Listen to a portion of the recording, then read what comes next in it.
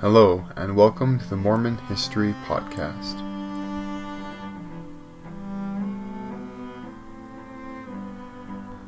Bonus Episode 7, Lost Tribes, the Gathering of Israel and the New Jerusalem. In today's episode, we will be examining Part 2 of the Lost Tribes Saga, the Gathering of Israel and the New Jerusalem. Before we get to the Gathering of Israel, I need to address the question of what did the 10 tribes do while they were lost? The Book of Mormon, in part, answers this, according to Paul K. Browning in his July 1998 Ensign article, Gathering Scattered Israel.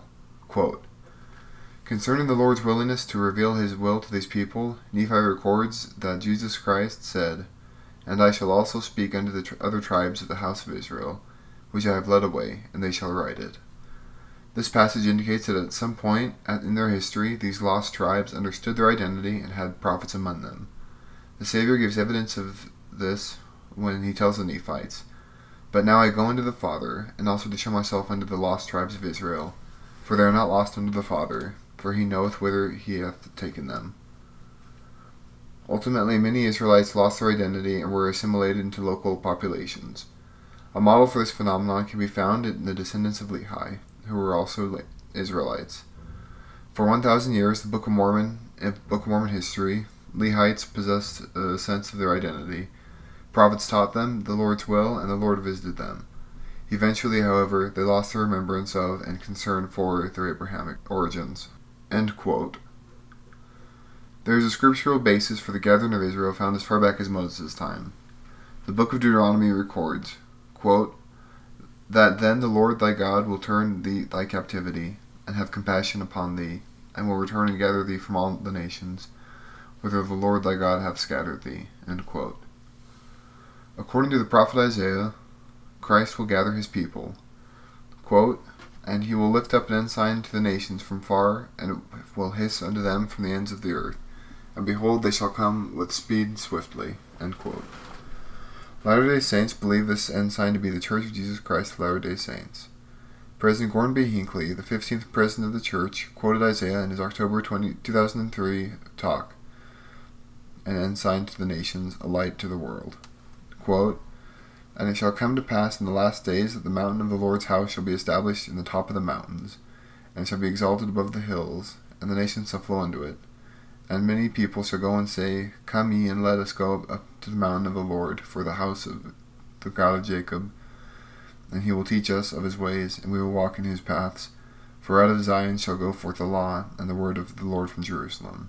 He continued, "Ever since the Salt Lake Temple was dedicated, we have interpreted that scripture from Isaiah, repeated again in Micah, as applying to the sacred house of the Lord.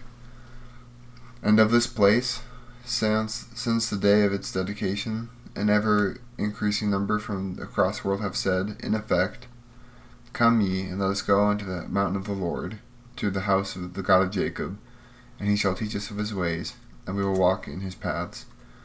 I believe and testify that the mission of this church is to stand as an ensign to the nations and a light to the world." End quote. Saints in the 19th and early 20th century gathered to Zion, which they considered to be Utah in the United States.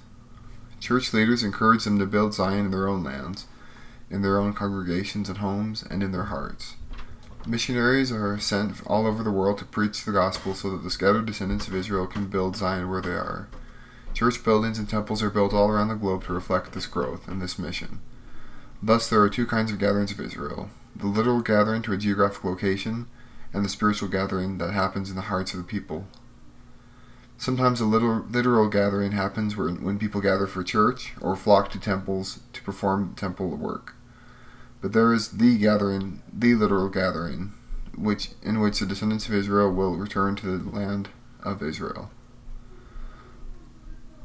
Isaiah later prophesied that the Lord will recover the remnant of his people from such lands as Assyria, Egypt, Pathros or Upper Egypt, Cush or Eastern Africa, Elam, the Western Iran, Shinar, Mesopotamia, Hamath in Syria, and the islands of the sea. In the Book of Mormon, the prophet Nephi also describes the gathering of Israel. Quote, And it shall come to pass that they shall be gathered in from their long dispersion, from the isles of the sea, and from the four parts of the earth. And the nations of the Gentiles shall be great in the eyes of me, saith God, in carrying forth to the lands of their inheritance. There are two interesting points in Nephi's words. First concerns the isles of the sea, mentioned both in 2 Nephi and in Isaiah. Nephi and his contemporaries arrived in the Americas around the time of the destruction of Jerusalem by the Babylonians. The people of Nephi believed that they dwelled on an island in the sea, as opposed to a new continent. Thus, when Isaiah refers to the islands of the sea, Latter-day Saints believe that he's referring to the Americas and the descendants of Nephi and his brothers. But this begs the question, will all the descendants of Israel, including the descendants of Nephi, go to Jerusalem? Not necessarily. Thousands of years ago, on the American continents, the Lord told a prophet named Ether that the New Jerusalem would be built here in the Americas. Christ reiterated this when he visited the Nephites and Lamanites after his ascension around 34 AD. Quote, "And behold, this people will I establish in this land, unto the fulfilling of the covenant which I made with your father Jacob, and it shall be a new Jerusalem. And the powers of heaven shall be in the midst of this people, yea, even I will be in the midst of you." End quote. On February 9th, 1831, Joseph Smith had a revelation in the presence of 12 elders that the location of the New Jerusalem would be revealed, and that Smith and his followers would have to build it. Less than a month later, Joseph Smith received another revelation, in which the Lord said, quote, "Ye hear of wars in foreign lands, but behold, I say unto you, they are nigh, even at your doors. And not many years hence ye shall hear of wars in your own lands." The Lord is talking about the civil war here. "Wherefore I, the Lord, have said, Gather ye out from the eastern lands, assemble ye yourselves together, the elders of my church, and go ye forth into the western countries. Call upon the inhabitants to repent, and insomuch as they do repent, build up churches unto me. And with one heart and with one mind, gather up your riches, that ye may purchase an inheritance which shall hereafter be appointed unto you. And it shall be called the New Jerusalem, a land of peace, a city of refuge, a place of safety for the saints of the Most High God. And the glory of the Lord shall be there, and the terror of the Lord shall also be there. Insomuch that the wicked will not come unto it, and it shall be called Zion." End quote. In June of that year, 1831, Joseph Smith and Sidney Rigdon received this instruction by God to go to Jerusalem. There, a month later, Smith received the following revelation. Quote, "Hearken, O ye elders of my church, saith the Lord your God, who have assembled yourselves together according to my commandments in this land, which is the land of Missouri, which is the land which I have appointed and consecrated for the gathering of the saints. Wherefore, this is the land of promise, and the place of the city of Zion. And thus saith the Lord your God, if you will receive wisdom, here is wisdom. Behold, the place which is now called Independence is the center place, and the spot for the temple is lying westward, upon a lot which is not far from the courthouse. Wherefore it is wisdom that the land should be purchased by the saints, and also every tract lying westward, even unto the line running directly between the Jew and the Gentile, and also every tract bordering by the prairies, inasmuch as my disciples are enabled to buy lands. Behold, this is wisdom, that they may obtain it for an everlasting inheritance." End quote.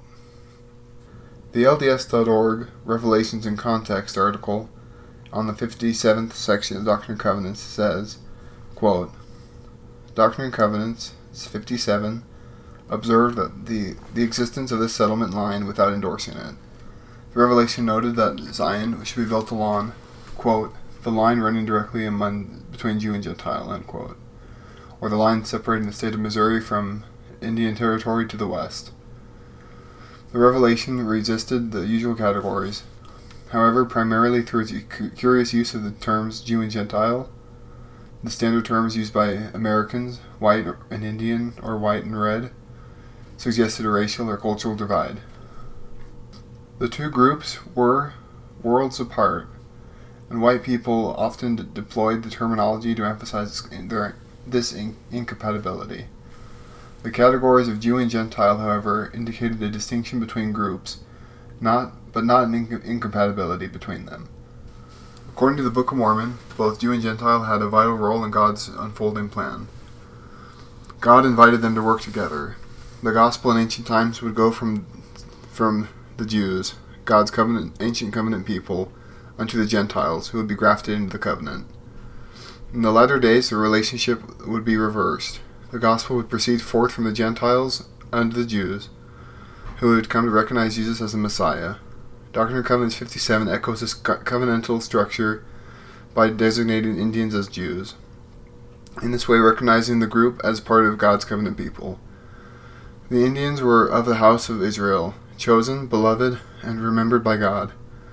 At the time when Indian removal, the separation of one race from another, had become a national policy of the United States government, Joseph Smith's revelations moved in a different direction. Rather than marginalizing Indians, pushing them out to the outskirts of civilization, the revelations brought Zion to them, putting God's holy city in their midst. Zion was found between Jew and Gentile, between the races. In this arrangement, people of multiple races could play an essential role in God's work. People on every compass point of the center, if they were willing, could become the pure in heart and dwell in Zion in safety and peace. Safety and peace were not to be found in Missouri, however. The saints spent all they had to buy property for the temple and for the city of Zion. Mobs and militias forced them to leave the community of Independence behind. But the spirit of building Zion stuck with the saints as they built the temple in Kirtland, Ohio, and later the city of Nauvoo, Illinois, and the many cities and towns in the mountain valleys of the West. In the Encyclopedia of Mormonism, Graham W. Doxey wrote, quote, "The future rebuilding of the Holy Land for the house of Judah and the building of the New Jerusalem in the Western Hemisphere for the house of Joseph are associated with the return of the Messiah to the earth. Of this era, the 1845 Proclamation of the 12 says, 'He will assemble the natives, the remnants of Joseph in America, and make them great, and even strong and powerful a nation. He will civilize and enlighten them, and he will establish a holy city, and temple, and seat of government among them, which shall be called Zion. And there shall be his tabernacle, his sanctuary, his throne, and seat of government for the whole continent of North and South America forever.' In short, it will be to the Western Hemisphere that what Jerusalem will be to the Eastern. The city of Zion, with its sanctuary and priesthood, and the glorious fullness of the gospel, will constitute a standard which will put an end to jarring creeds and political wranglings by uniting the republics, states, provinces, territories, nations, tribes, kindred, tongues, people, and sects of North America and South America in one great and common bond of brotherhood. Truth and knowledge shall make them free, and love cement their union. The Lord shall also be their king and their lawgiver, while wars shall cease and peace prevail for 1,000 years. The prophet Isaiah declared that in a future time, out of Zion shall come forth the law and the word of the Lord from Jerusalem." Latter-day Saints believe this refers to the two Zion's headquarters in the two hemispheres from which the Messiah, the returned Son of God, will reign triumphantly over the whole earth.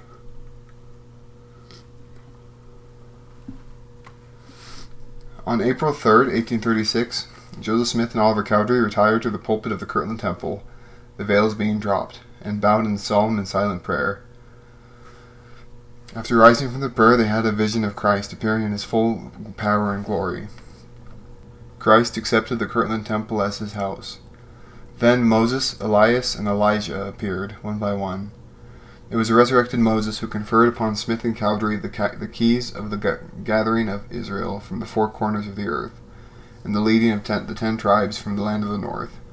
President Russell M. Nelson wrote, quote, "It is appropriate that Moses, who first led God's children to the land of their inheritance, will be the one to commit the keys of the gathering of Israel to the restored church. Moses had come to Peter, James, and John on the Mount of Transfiguration, and there had bestowed upon them the same priesthood keys in their day. At the conference of the church in April 1840, the prophet Joseph Smith appointed Orson Hyde to go to Jerusalem, and there dedicate the land for the return of the Jews and scattered Israel. On Sunday, October 24th, 1841, Elder Hyde knelt on the Mount of Olives and dedicated that land for the gathering of the Jews and of Israel to their ancient inheritance. According to the LDS Old Testament Student Manual, quote, Isaiah 49:22-26 speaks of the day when God's promises will be fulfilled and how it will be done. The how is made clear in verses 22 and 23. God will set up his standard, the gospel, or the new and everlasting covenant, and they, the Gentiles, shall bring forth the house of Israel's sons in their arms, and thy daughters shall be carried on their shoulders, and kings shall be thy nursing fathers, and their queens thy nursing mothers. This prophecy has, as Nephi said, both a temporal and a spiritual fulfillment. The when of the prophecy is now. Converts from throughout the world have joined the church and then have gone throughout the world seeking to reclaim the house of Israel and bring them back to the Lord. President Spencer W. Kimball saw a partial fulfillment of these verses in the church's modern missionary efforts, specifically with the descendants of Lehi. Quote, This day of the Lamanite brings opportunity. Millions farm the steep hillsides of the Indian ranges and market their produce with llamas and horses and burros. They must have the emancipating gospel. Millions serve in menial labor, eke out bare subsistence from soil and toil. They must hear the compelling truths of the gospel. Millions are tied to reservations, deprived, untrained, and less than they could be. They must have the enlightening gospel. It will break their fetters, stir their ambition, increase their vision, and open new worlds of opportunity to them. Their captivity will be at an end. Captivity from misconceptions, illiteracy, superstition, fear. The brighter day has dawned. The scattering has been accomplished, and the gathering is in process. May the Lord bless us all as we become nursing fathers and mothers under our Lamanite brethren, and hasten the fulfillment of the great promises made to them. End quote. But there is another side as well. Following the end of World War I, Great Britain was given the mandate over Palestine to begin to facilitate the ingathering of the Jews scattered throughout the earth. Other Gentile nations, such as the United States, also rallied to assist.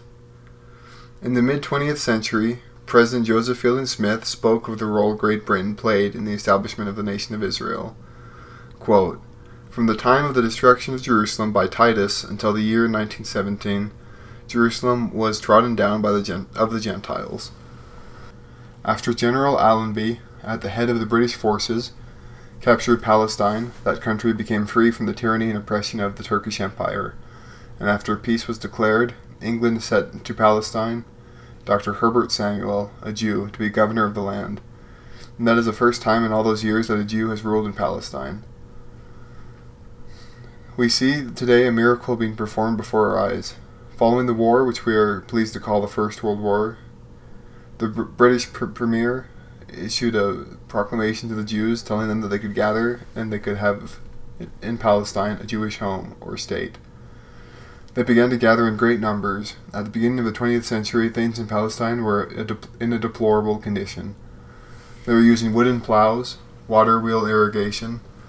They had infested wells and streams. They carried water in skins as of old. Sanitation was deplorable.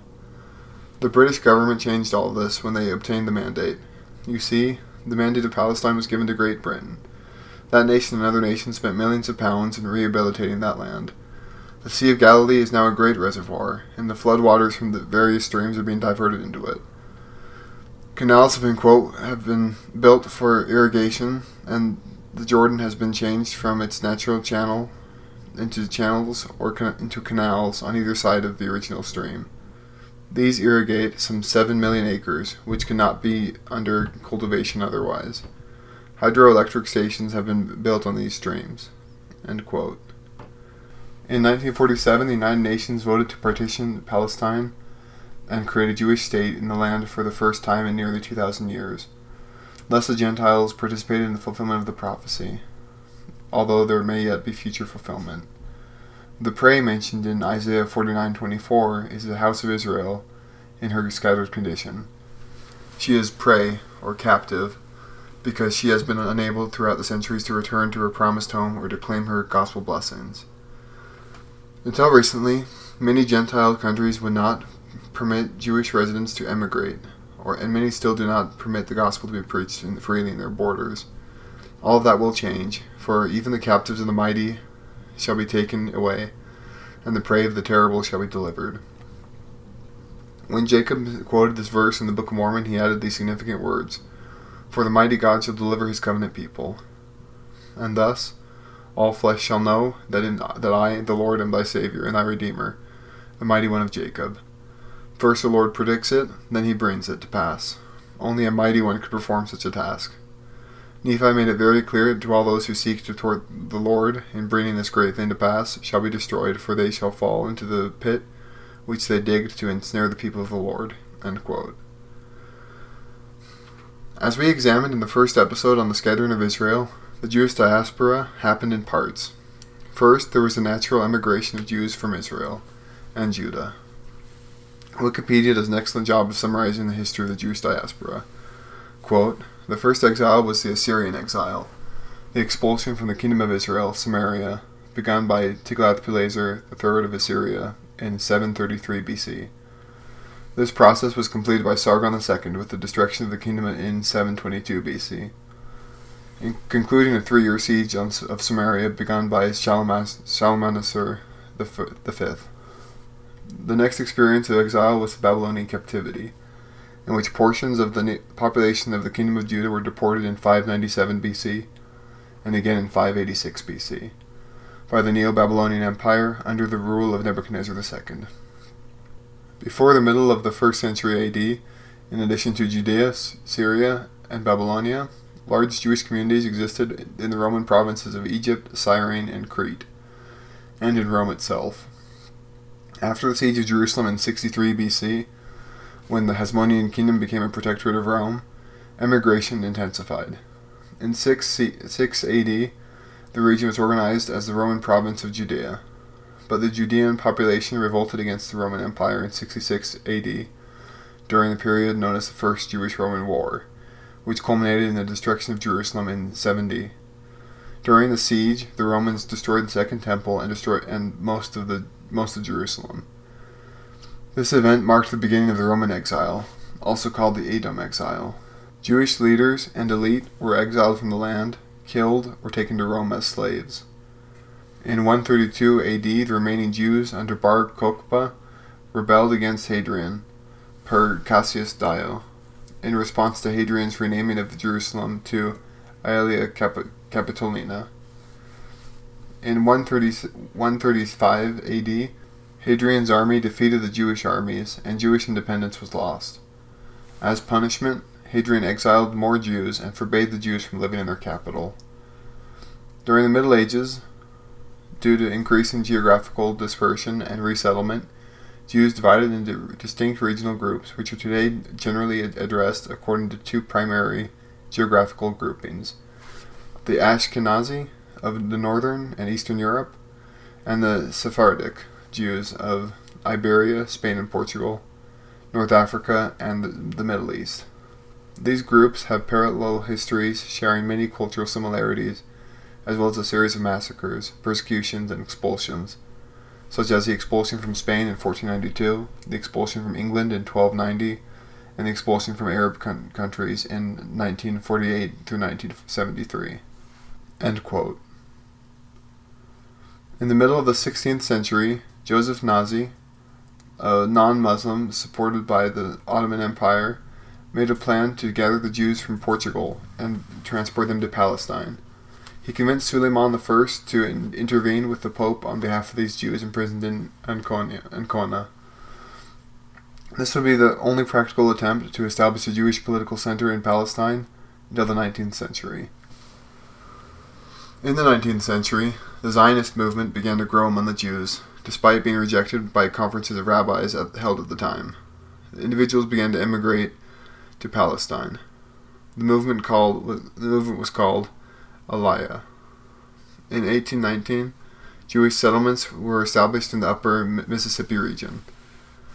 In 1825, Mordecai Noah tried to establish a Jewish refuge opposite Buffalo, New York on Grand Isle.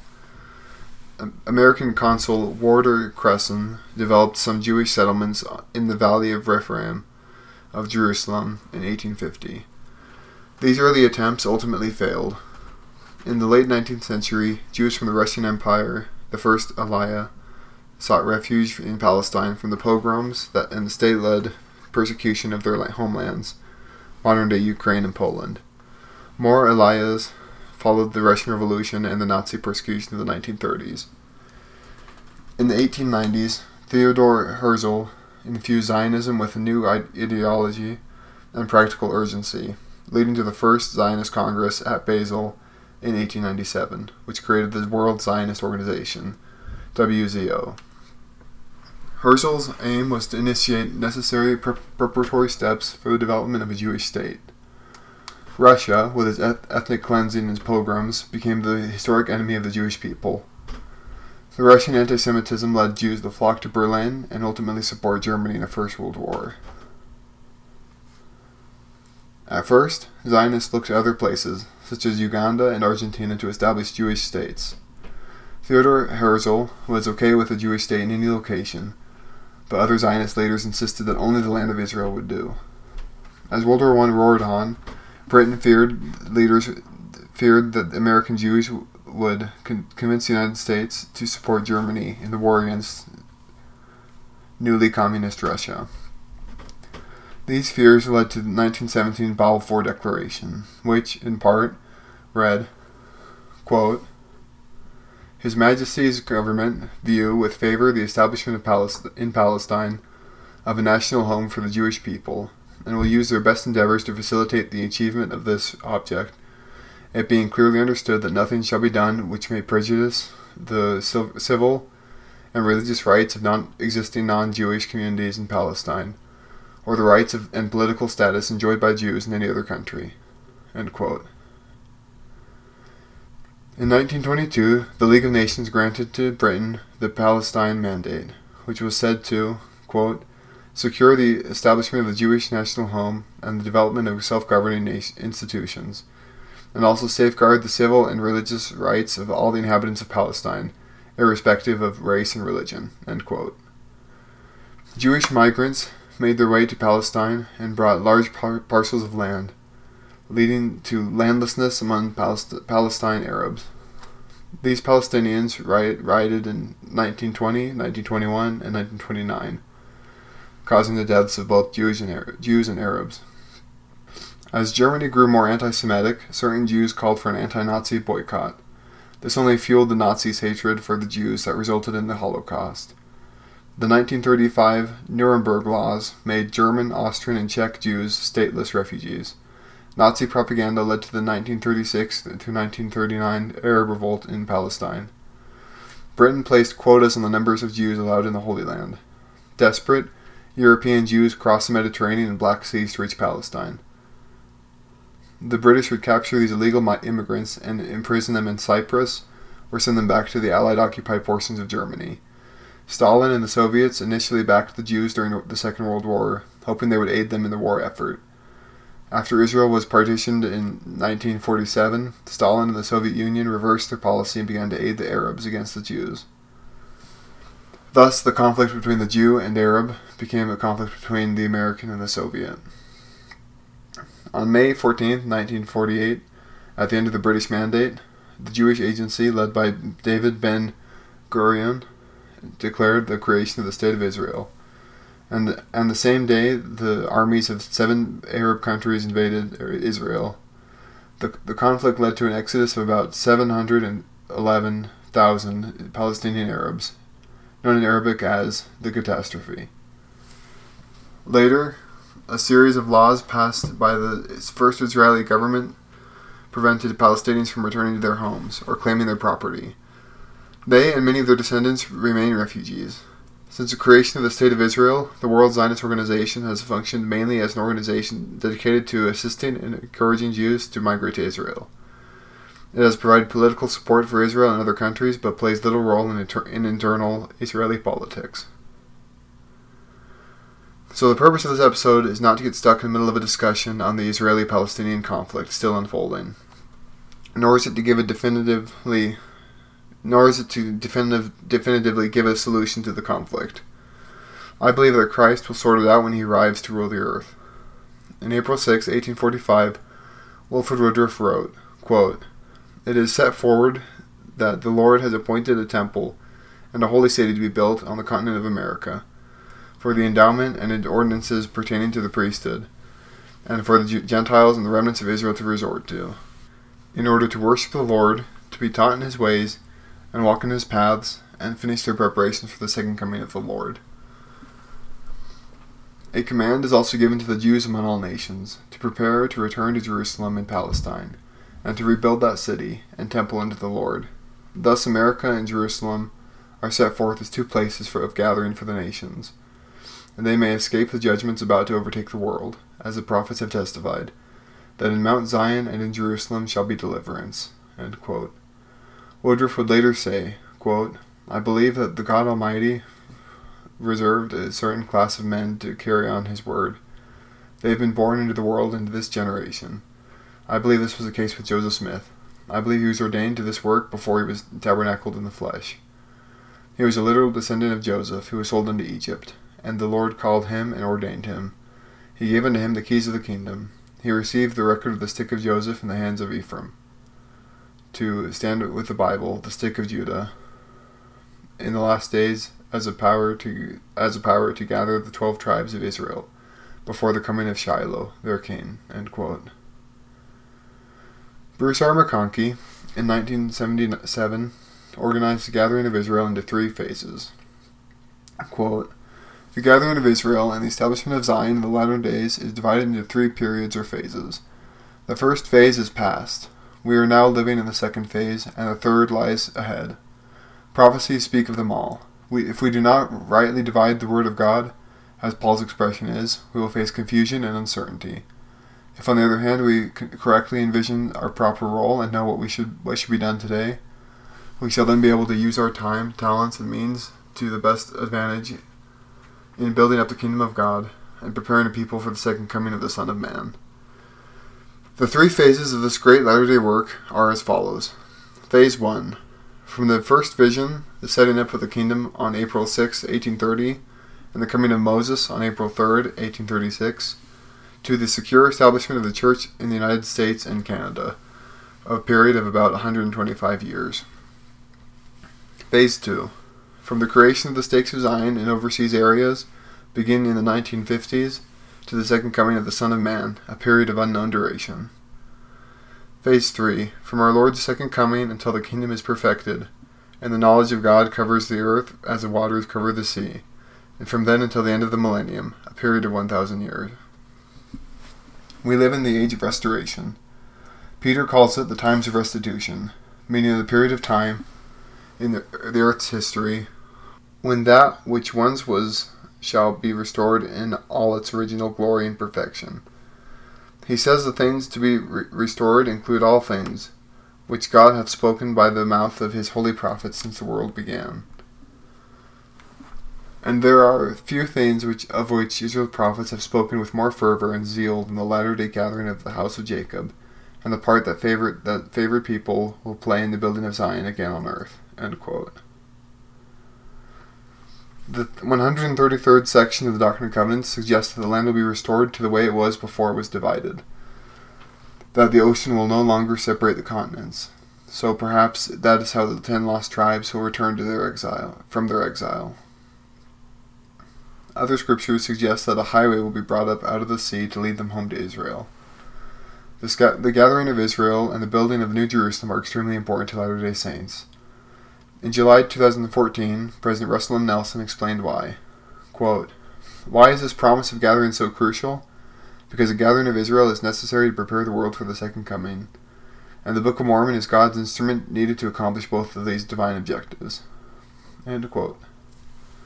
President Nelson continues concerning Zion and the gathering of Israel. Quote, "Zion exists wherever righteous saints gather.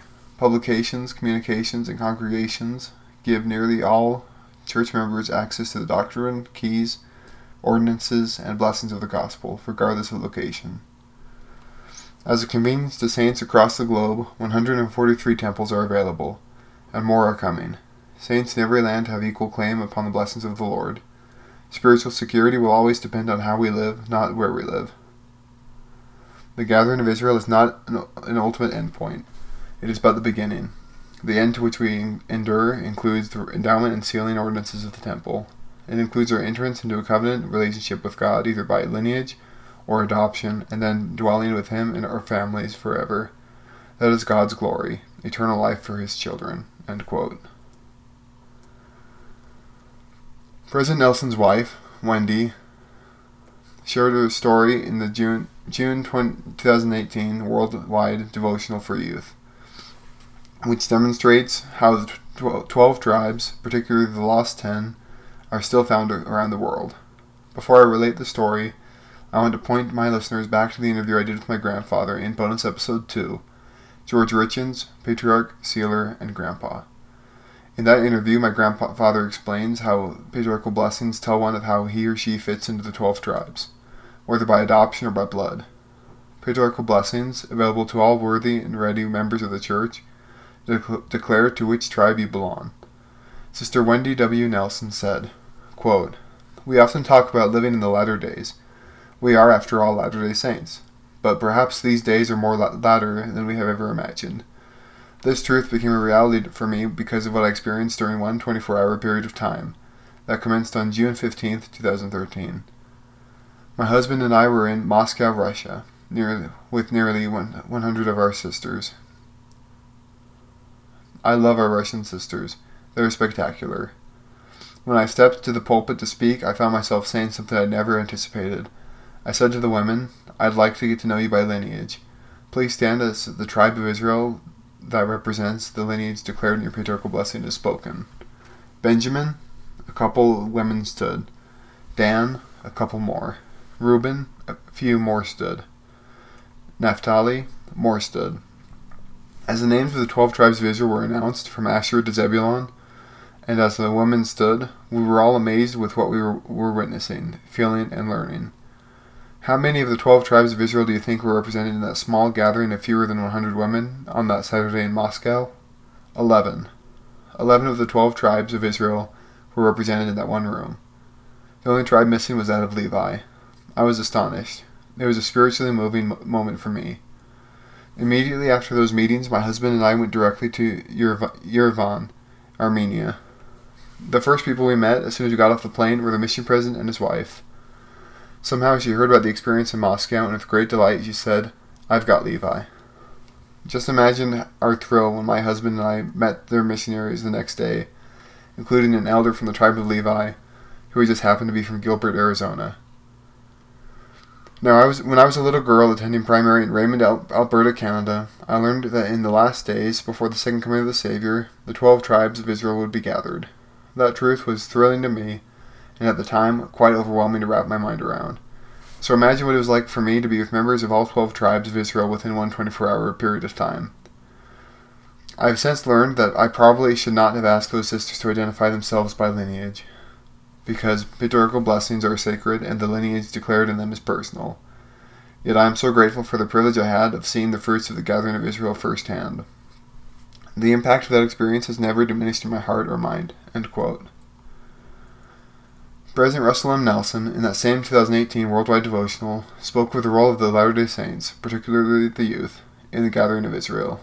Quote, "When we speak of the gathering, we are simply saying that this fundamental truth, every one of our Heavenly Father's children, on both sides of the veil, deserves to hear the message of the restored gospel of Jesus Christ. They decide for themselves if they want to know more. Those whose lineage is from various tribes of Israel are those whose hearts are most likely to be turned to the Lord. He said, 'My sheep hear my voice, and I know them, and they follow me.' Those who are of the house of Israel will most easily recognize the Lord Jesus Christ as their Savior and will desire to be gathered into His fold. They will want to become members of His church, make covenants with Him and Heavenly Father, and receive their essential ordinances. I testify that the gathering of Israel is now, and it is real. In the year I was born, the total membership of the church was less than 600,000 people, with no members in South America. Today there are more than 16 million members worldwide, with nearly 3 million members in South America. My dear extraordinary youth, you were sent to earth at this precise time, the most crucial time in the history of the world, to help gather Israel. Nothing happening on this earth right now that is more important than that. There's nothing of greater consequence. Absolutely nothing. This gathering should mean everything to you. This is the mission for which you were sent to earth." End quote. To finish off this episode, and I know there are a lot of long quotes, I want to express my hope that my listeners can understand how important Gathering of Israel is to Latter-day Saints. That is why young men and young women put their homes, careers, and education on hold for 2 years or 18 months to serve missions.